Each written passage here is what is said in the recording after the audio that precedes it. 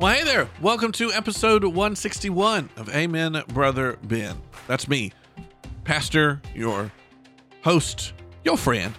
We are here to make you closer to God, to make you act more like Jesus. We hope that does that for you. And this week, we want to make sure that we get the right truth. So we're going to be correcting some errors of the prosperity gospel movement and where in their doctrine they get it wrong so we can get it right.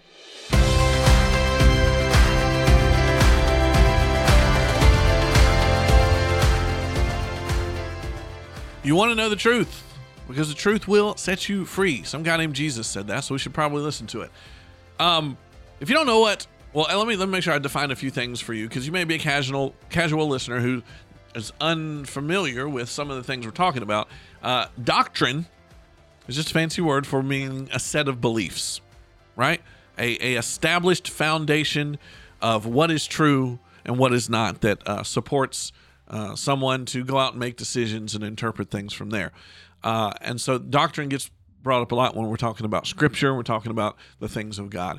And then there's also this thing called the prosperity gospel, which sounds great. Who doesn't want to prosper? But this is something I took to task and dealt with in my last sermon, which the link is in the description below. Depending on when in the week you're listening, you might just watch the live stream on YouTube or Facebook, or we put up the edited, just the sermon version later on. But I began to talk in this series that we're in called Fake News versus Good News.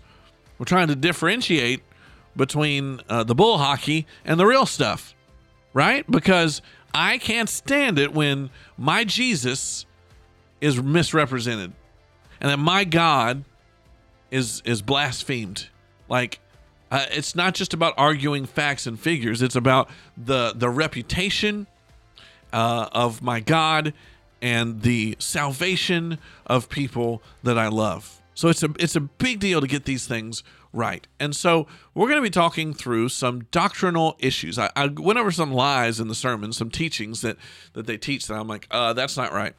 But it all comes from misinterpreting the scriptures, whether they do it on accident or whether they purposefully twist those words to meet their own agenda. I have opinions on which one of those is true, but I'm not going to make that judgment, right? In the best way, if I want to spin it positively, they're just ignorant and we're taught wrong.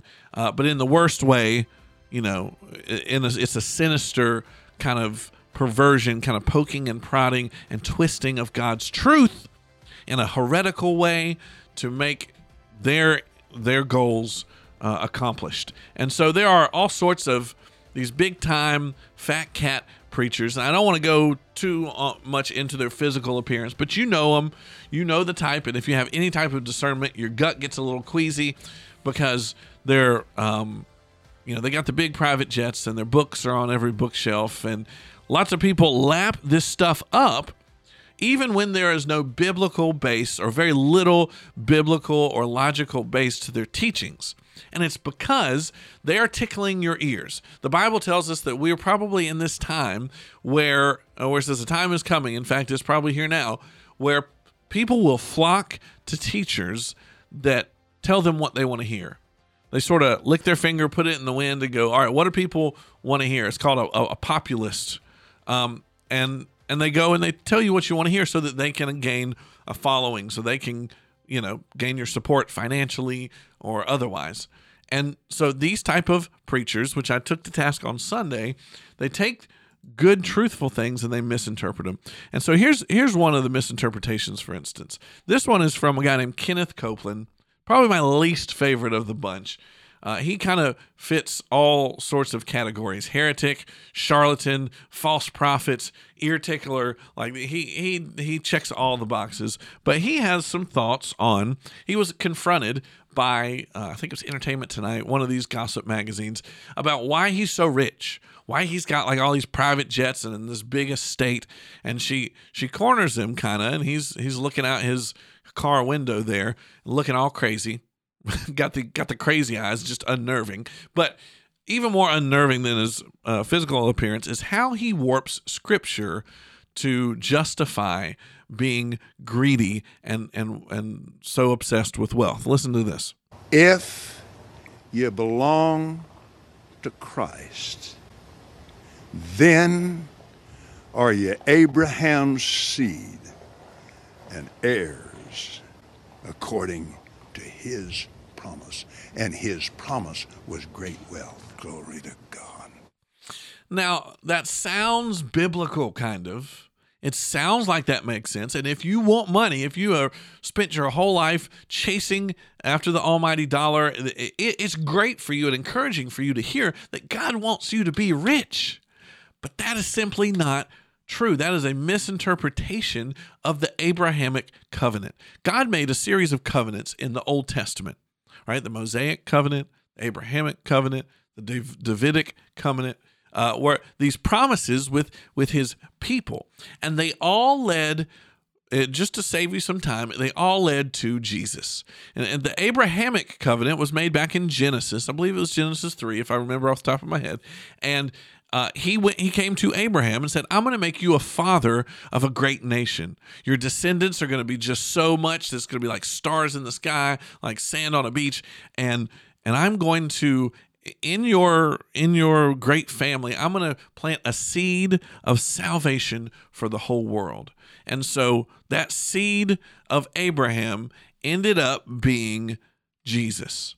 And so Jesus fulfilled a lot of these Old Testament covenants, which is why Christians a lot of times don't live under the same rules and regulations as historically Jewish people did. So the Mosaic law, where we established all these rules about eating and ceremonial stuff and temple stuff, we don't do that anymore because Jesus was the fulfillment of that.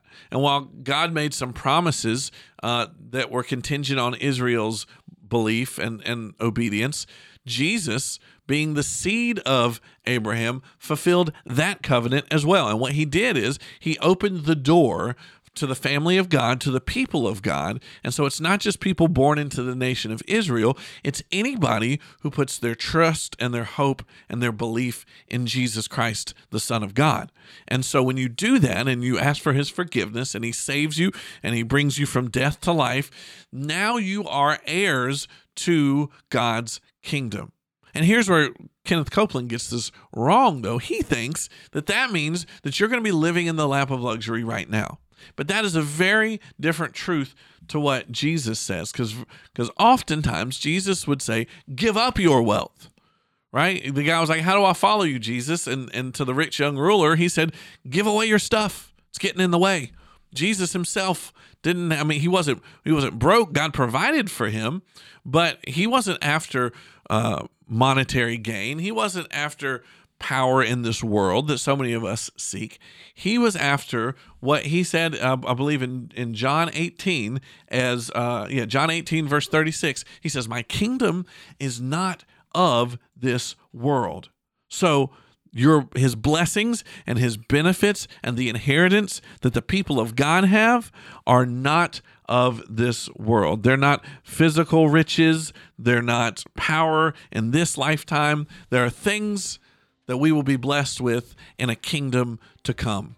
On that day where he wipes every tear and he dots every I, crosses every T, he rights every wrong, and he comes back and makes the world as it should be again. That's when our benefits come in. Not until then. Until then, we look forward to that, sacrificing, taking up our cross and following him, and making sure that, like Paul says, that our treasure is hidden in Christ himself.